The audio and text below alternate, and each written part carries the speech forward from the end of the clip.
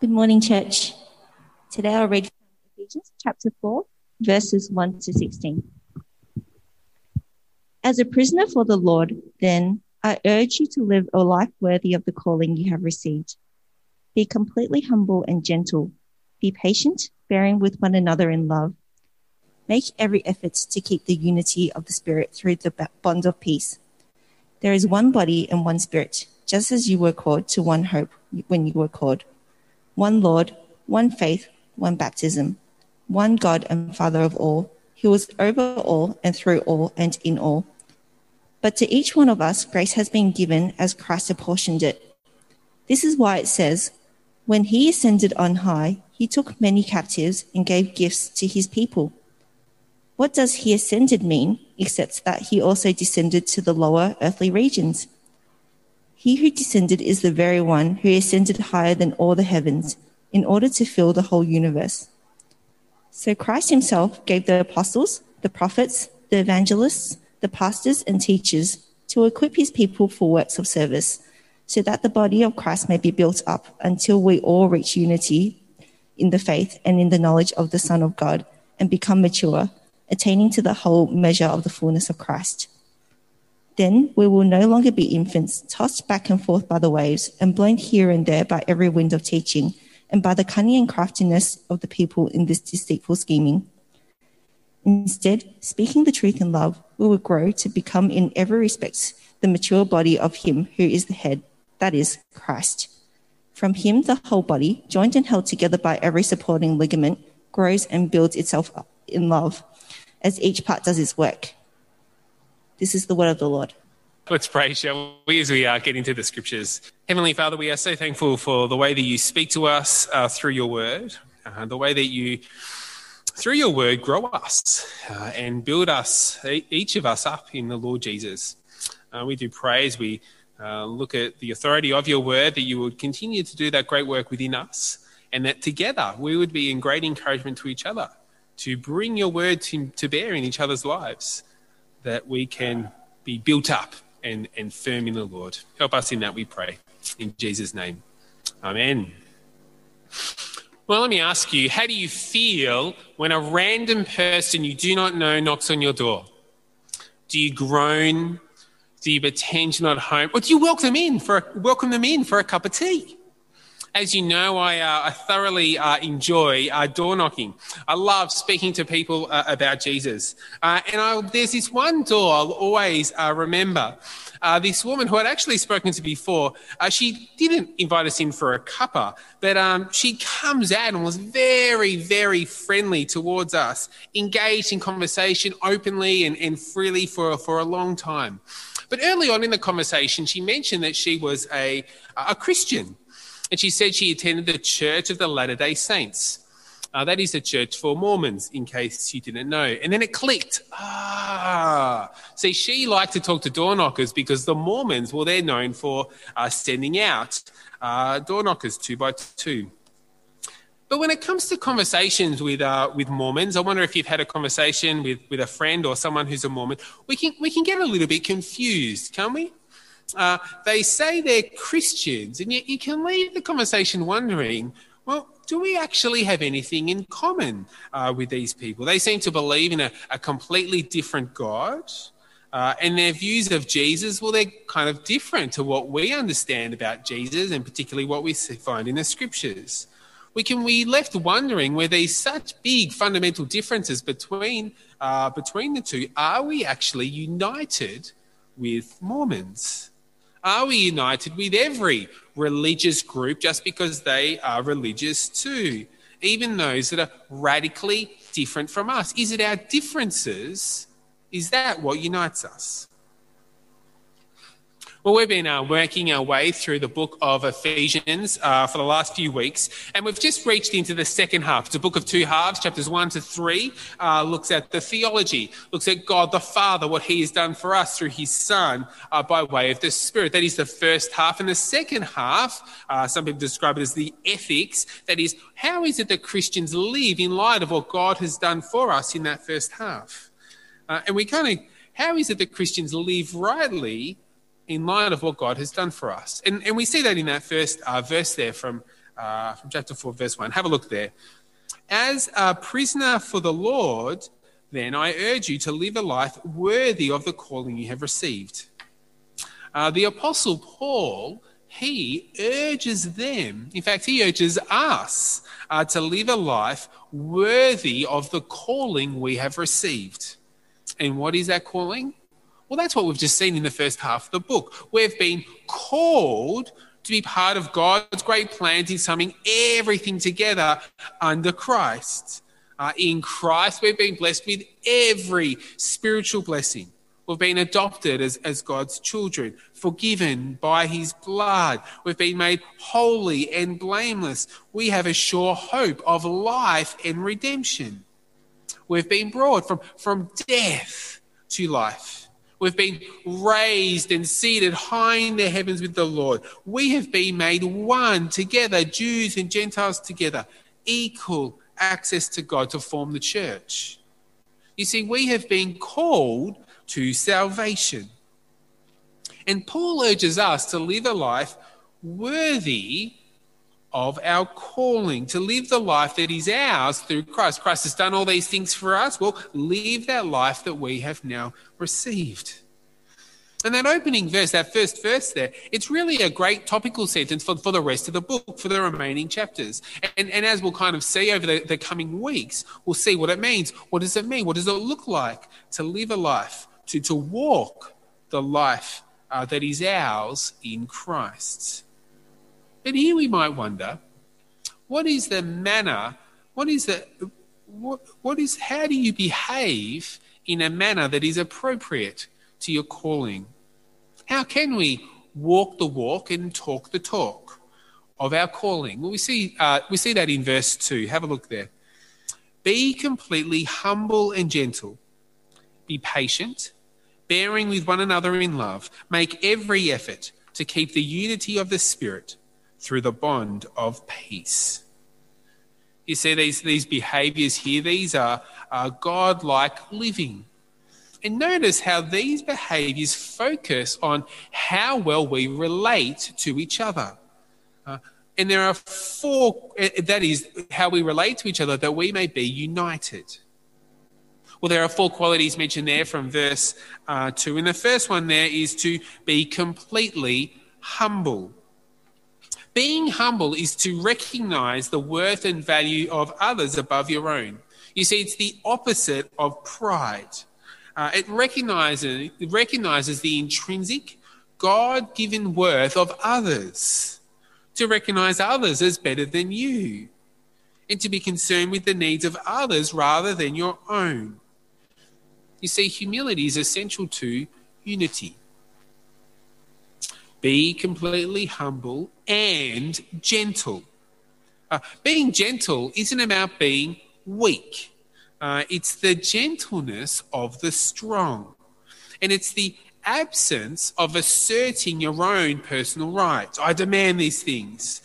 Or even for those in authority like myself, it's to use your authority with a spirit of gentleness, to be considerate of others and their needs. Be completely humble and gentle. Well, next there is be patient. God's been generously patient with us. And so we're to be patient with others. And so that will mean that we will make allowances for the shortcomings and sins of other people. We will endure the wrong that might be done to us.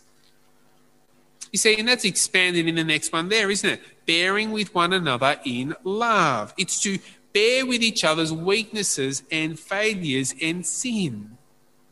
And this kind of behaviour, it's only possible if it springs from the love of God. You see, these behaviours will help us relate well with each other and be united. But it's really important to note that this does not mean that we should let someone abuse us. It doesn't say that we need to bear with someone who is being abusive to us so that we can keep the unity. Absolutely no way. If there is any kind of abuse, it is right for us to seek help. It is right for us to seek for it to stop. This is not an excuse for abuse. And yet these behaviours outside of abuse will actually help us keep the unity of the Spirit through the bond of peace, verse 3. But did you notice I actually skipped a couple of words there? We're actually to make every effort at keeping unity. We're to work hard at being united. You see, we are already united together through Christ. You see, through his death, through his blood, through his death on the cross, he brought together, he broke down a dividing wall of hostility between us, between the Jews and Gentiles. You see, we have peace together because of the blood of Christ. But we also saw a few chapters ago is that we have peace together with God. We have peace. There is this bond of peace that brings us together. And this unity, it is indestructible. It can't be destroyed because Christ is the one through his death has brought us together. And yet, you notice it says here that we are to maintain it. We are to work at it. We're to be conscious and diligently work at being united. To spare no effort in working on being united together. Think of a family. There's a mum, a dad, and two kids. And they're a family. They are united, like a family is united. But over time,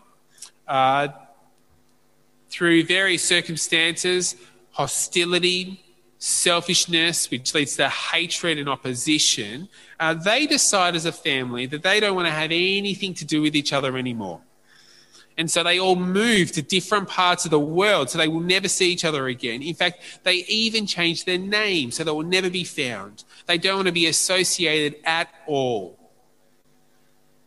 And yet a grandparent who looks in on this devastating situation of this family, they say to themselves, well, there's still one family. They might want to avoid it, but they are still a family. You see, nothing can alter the unity of a family, which a marriage and a birth imposes on a family. It makes them united. But see, if we're going to speak to this divided family, separate, we're not going to talk to them and say, hey, you know what, it's indestructible. You can't destroy this family. See, that's not going to satisfy it, is it? Instead, we would urge them to seek peace among them, urging them to maintain the unity of the family by means of the bond of peace, to show their unity as a family through repentance and reconciliation. You see, these are the ways that even though divided, we can work on being united. You see, for the church, we are united. We can't destroy that. But we are to work hard at continuing to be united together. Not that we should seek disunity, but make every effort to work on unity. But when it comes to unity, it doesn't mean that we are united at all costs. Well, absolutely not. We need authentic Christian unity. And what does that look like? Well, this is where Paul goes next, our shared unity. Have a look there from verse 4. There is one body and one Spirit, just as you were called to one hope when you were called. One Lord, one faith, one baptism. One God and Father of all, who is over all and through all and in all.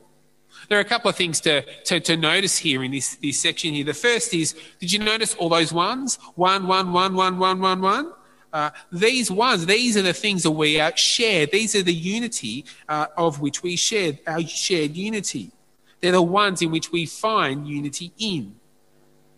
The second thing to notice is just how Trinitarian it is. That is, that God the Father, God the Son, God the Holy Spirit. Each part plays its part here within here. And so we're going to look through these following the train of thought of the Trinity. But flip. Normally you think God the Father, Son, Spirit. We're going to flip it around because, well, that's the way it's in the passage.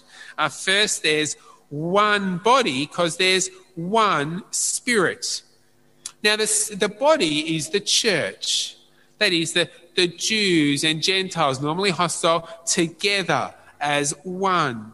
And it's the power of the Holy Spirit that binds us together.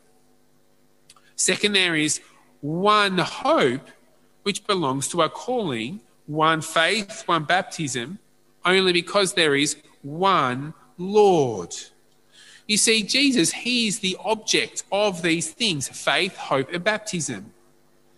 See, we have believed and put our faith, our trust in Jesus. And baptism, well, that goes with faith. We're baptized into the faith as we become Christians.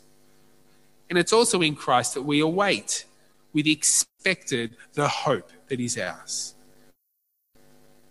And thirdly, we are one family, all of us together, all of us in Christ, because there is one God the Father who reigns and rules over all. You see, these are our shared unity in God the Father, God the Son, and God the Holy Spirit. We're to seek unity with fellow believers as long as these Christian truths aren't compromised. You see, we can't foster unity that is pleasing to God if these key unifying doctrinal statements, teachings are denied, if they're rejected, if they're ignored. And so that means that we're not united with our Mormon friends. They believe in a completely different thing, a completely different God. We are not united with them. Nor are we united with someone who's an unbeliever, who hasn't come to personally know the Lord God and his reconciling work for us through his Son by the power of the Spirit. And we're not united with unbelievers. You see, it is not unity at all costs. That we are united regardless of our differences. No. We are united on these ones. These are our shared unity. Well, welcome back, everyone. From verse 1, we've seen that we've been urged to live a life worthy of our calling and to make every effort to be united in the truth of the gospel. But unity does not mean uniformity, as if we need to be boringly monotonous, the same, lifeless, colourless people, all the same. Because there's a contrast with what we've just seen in the first couple of verses there with what we see in verse 7. We have unity and we are bound together in that unity, and yet there's diversity. And it's not our diversity in our different cultures, our temperaments, our personalities. It's not that which makes us different, that makes us diverse. That is true. We are different in those means. But it's here we see it's the diversity in the gifts, the graces by which Christ has given us. Have a look there from verse 7. But to each one of us, grace has been given as Christ apportioned it. This is why it says, when he ascended on high, he took many captives and gave gifts to his people. We all have a shared unity. And yet we see here that each one of us has been given different gifts as Christ has apportioned it, distributed, measured it out. That is, that each gift, grace that has received is different from each person. Now, we might get confused here because it uses the word grace here. Grace does mean gift, and our understanding of grace can be salvation. That is, that we've all been saved by grace. Ephesians chapter 2, if you remember. This is the universal grace that we have received by faith. God's undeserved kindness, his grace, his gift to us in salvation. But there's another sense of grace here as well. And we see it here that Christ has given a diversity, a variety of gifts or graces to different people. And these are apportioned, they're measured out to the way he's measured them out. And these gifts are to be used in service of the Lord in regards to his purposes. And in verse 8, it quotes Psalm 68. Psalm 68. And in the psalm, God, the righteous, victorious King of the entire world, he has universal power and authority. And the nations, his enemies, they recognize God's authority. And the nations and the enemies, well, they submit to God.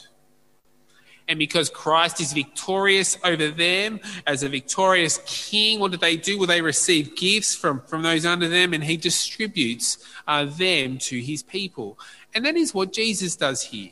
We see that in the next couple of verses, in verses 9 and 10. You see, Jesus, he descended from the heavens, he descended onto earth, and he lived that perfect, sinless life. And yet he was humiliated, wasn't he? Crucified, died, buried.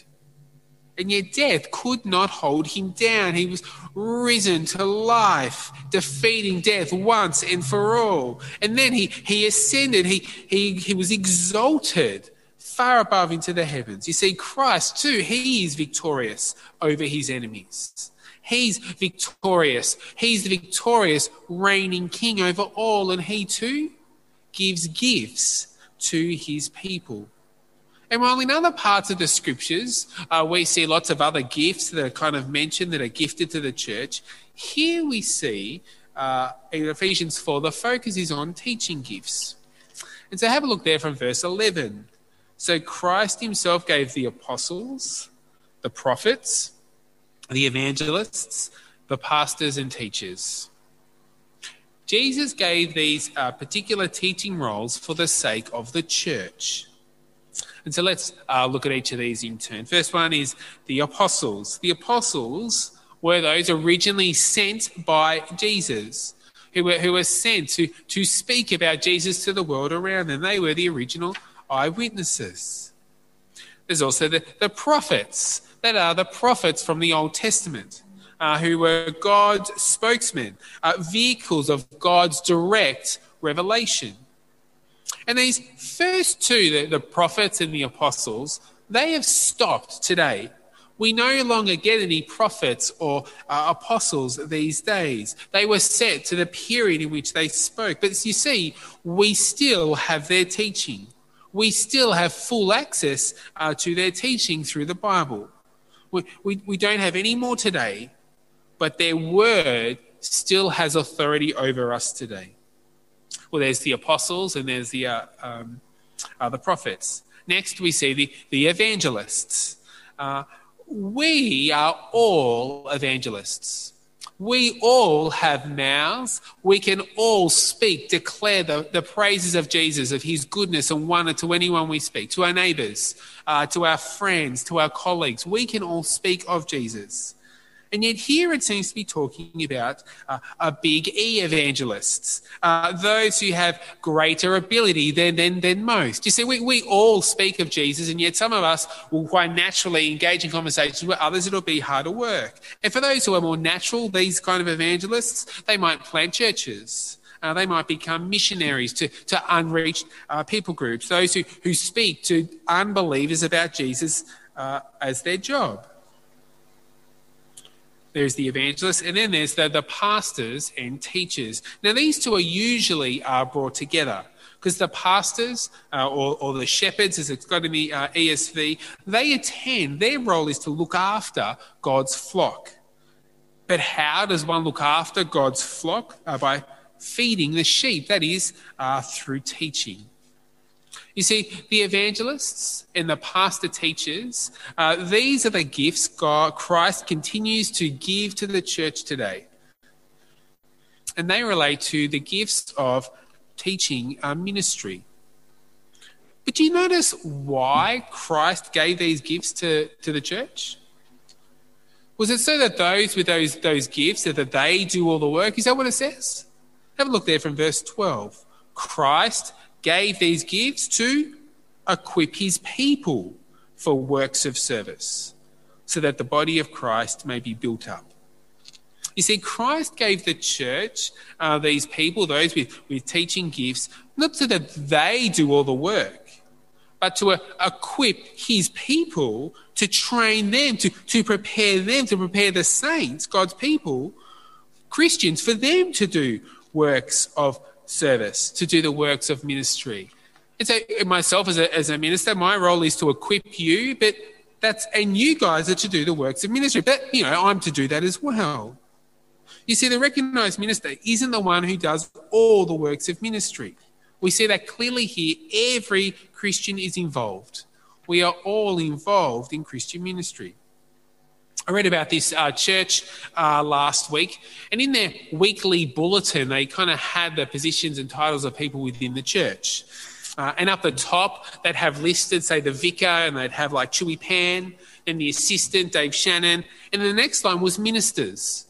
The entire congregation. Didn't have everyone listed, be a huge list. No, they just had the entire congregation. Everyone is a minister. That was a clear thing that they made at this church to make it clear. We are all ministers. We might be stunned by that. Me, a minister? But undeniably, it is a biblical truth. We are all ministers. You see, just think about church this morning. Heaps and heaps of people have made this happen that we can be here today. Sam has been on video and audio this week with Meredith and Z, learning how to do that as well. Why? So that you guys at home can see how this happens, so that you guys can see and hear as we gather. EJ is going to pray for us a bit later. Vicky just read the Bible for us. Chewy is leading the service. Sarah is our COVID safe officer to make sure that we are being COVID safe as we are in the church building. There are people, the parish council, their job, their role is to make sure the lights are on in the church. They pay the bills. They make sure the administration things happen. All of us do various things, but together it means that we can do this together now, that we can be taught from the scriptures, from God's work. And that allows us to be built up in the Lord. You see, each one of us has a part to play in building each other up in Christ. And we will look at that a bit more. You see, we have all been given different gifts. My role is to help you use them so that God's people are built up in the faith, built up in maturity. Have another look there from verse 12. Christ gave these people to the church to equip his people for works of service so that the body of Christ may be built up until we all reach unity in the faith and in the knowledge of the Son of God and become mature, attaining to the whole measure of the fullness of Christ. You see, this is our aim, that together we will grow in unity. They will grow in maturity, in faith, in knowledge of the Lord, of Christ. That we will reach the measure of his fullness. That is, that we will be fully mature in Christ. And we each have a part to play in that. You see, it's why we need those people with those gifts of teaching. They're there to equip us to be able to build each other up in Christ. See, we need to be equipped well, rightly from the scriptures, so that as we are equipped, we can rightly build others up, that we can help them mature, help the right knowledge and grow. You see, why do we gather as God's people? We gather, yes, to be built up in the faith, but it's actually more than that. We gather so that we individually can build others up in Christ too. That each of us will use our words to build. That each of us will use our words to help others mature and grow in Christ. You see, it's not just about the one person, me to the many, building you up. It's actually the many to the many building each other up in Christ. And we do it because of the dangers. Do you see that, verse 14? Then we'll no longer be infants, tossed back and forth by the waves and blown here and there by every wind of teaching and by the cunning and craftiness of people in their deceitful scheming. And this is a picture of the immature in the faith. And it is an alarming picture, is it not? With the waves crashing down and being blown here, there and everywhere. You see, it's the kind of person who isn't grounded in the scriptures. So that when a wrong teaching arrives on their news feed or their Facebook feed, you see, they're not grounded, they're not rooted in the word. They don't dismiss it. They don't just ignore it, but they get stuck in a rabbit hole, questioning their faith, questioning this, and is it real? Is it, whoa, what about the Bible? Whoa, just kind of just lost. You see, I wonder if you heard about Kyrie Irving. He's an American NBA basketball player. He was convinced recently that the world was flat. And he told everyone that the world was flat. He since realised that he was wrong, and he's since apologised for his error and recognises that the world is in fact a sphere. You'll be glad to know.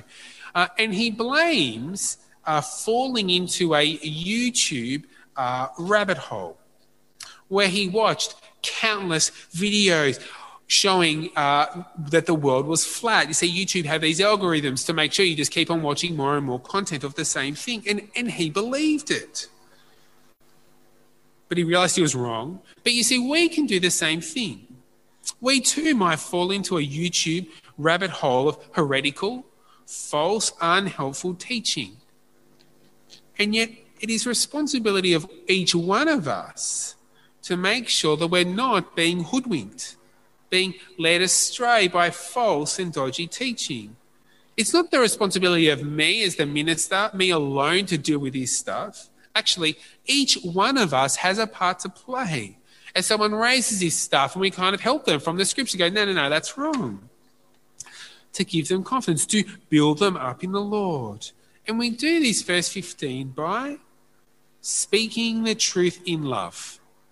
We will grow to become in every respect the mature body of him who is the head, that is, Christ.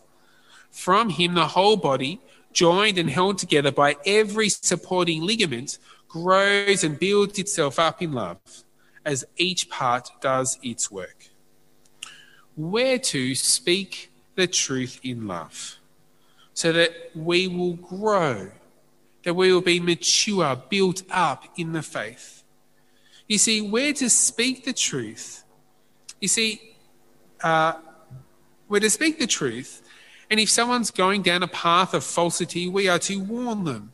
We are to lovingly warn them by speaking the truth. But we need to do it in love, not just to smack people over their head with things, but actually to lovingly care for them and to speak to them and help them realise the errors they're falling into. But it's not all love and no truth either. It is to speak the truth in love. And we do it because we're a body. We're all connected to each other with Christ as our head, but with each part doing its work. Do you see that? So that together we may be built up in maturity. And what's it look like? Well, countless ways this can look. It can be seen in so many different ways.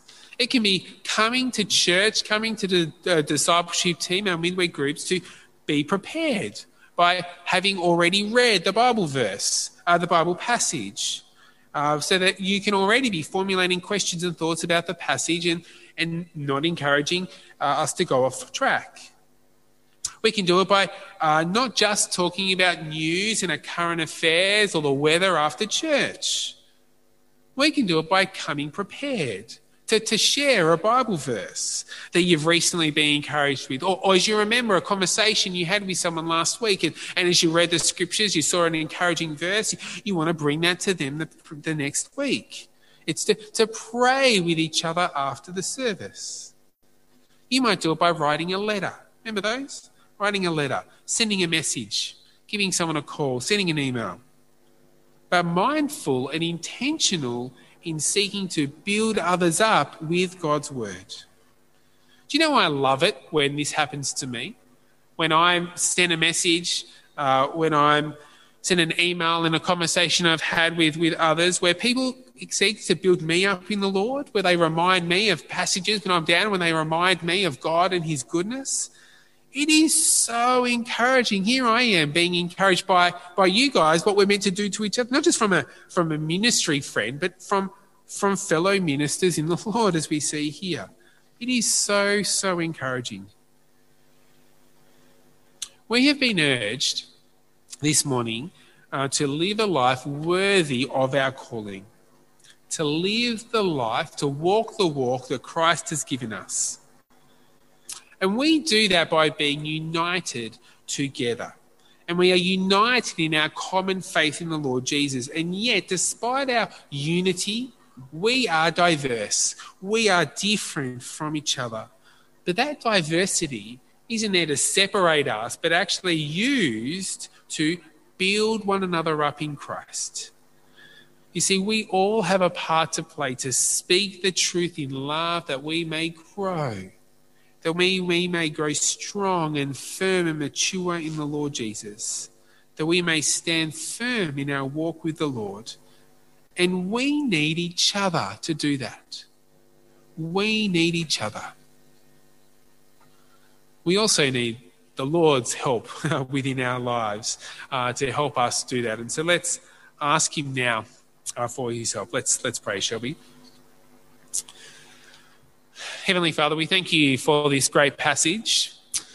We thank you for the way that we are united. We are united in God our Father, God the Son, and God the Holy Spirit. This is where our unity lies. And yet, Christ has gifted the church with a variety of gifts. And in our diversity, we are to use them to build each other up in Christ. Father, please help us do that.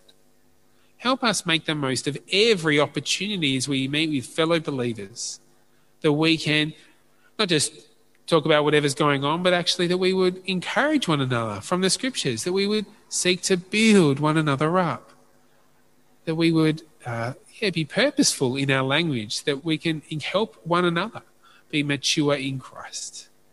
Father, please help us do that. So easy to get sidetracked, but please help us do that.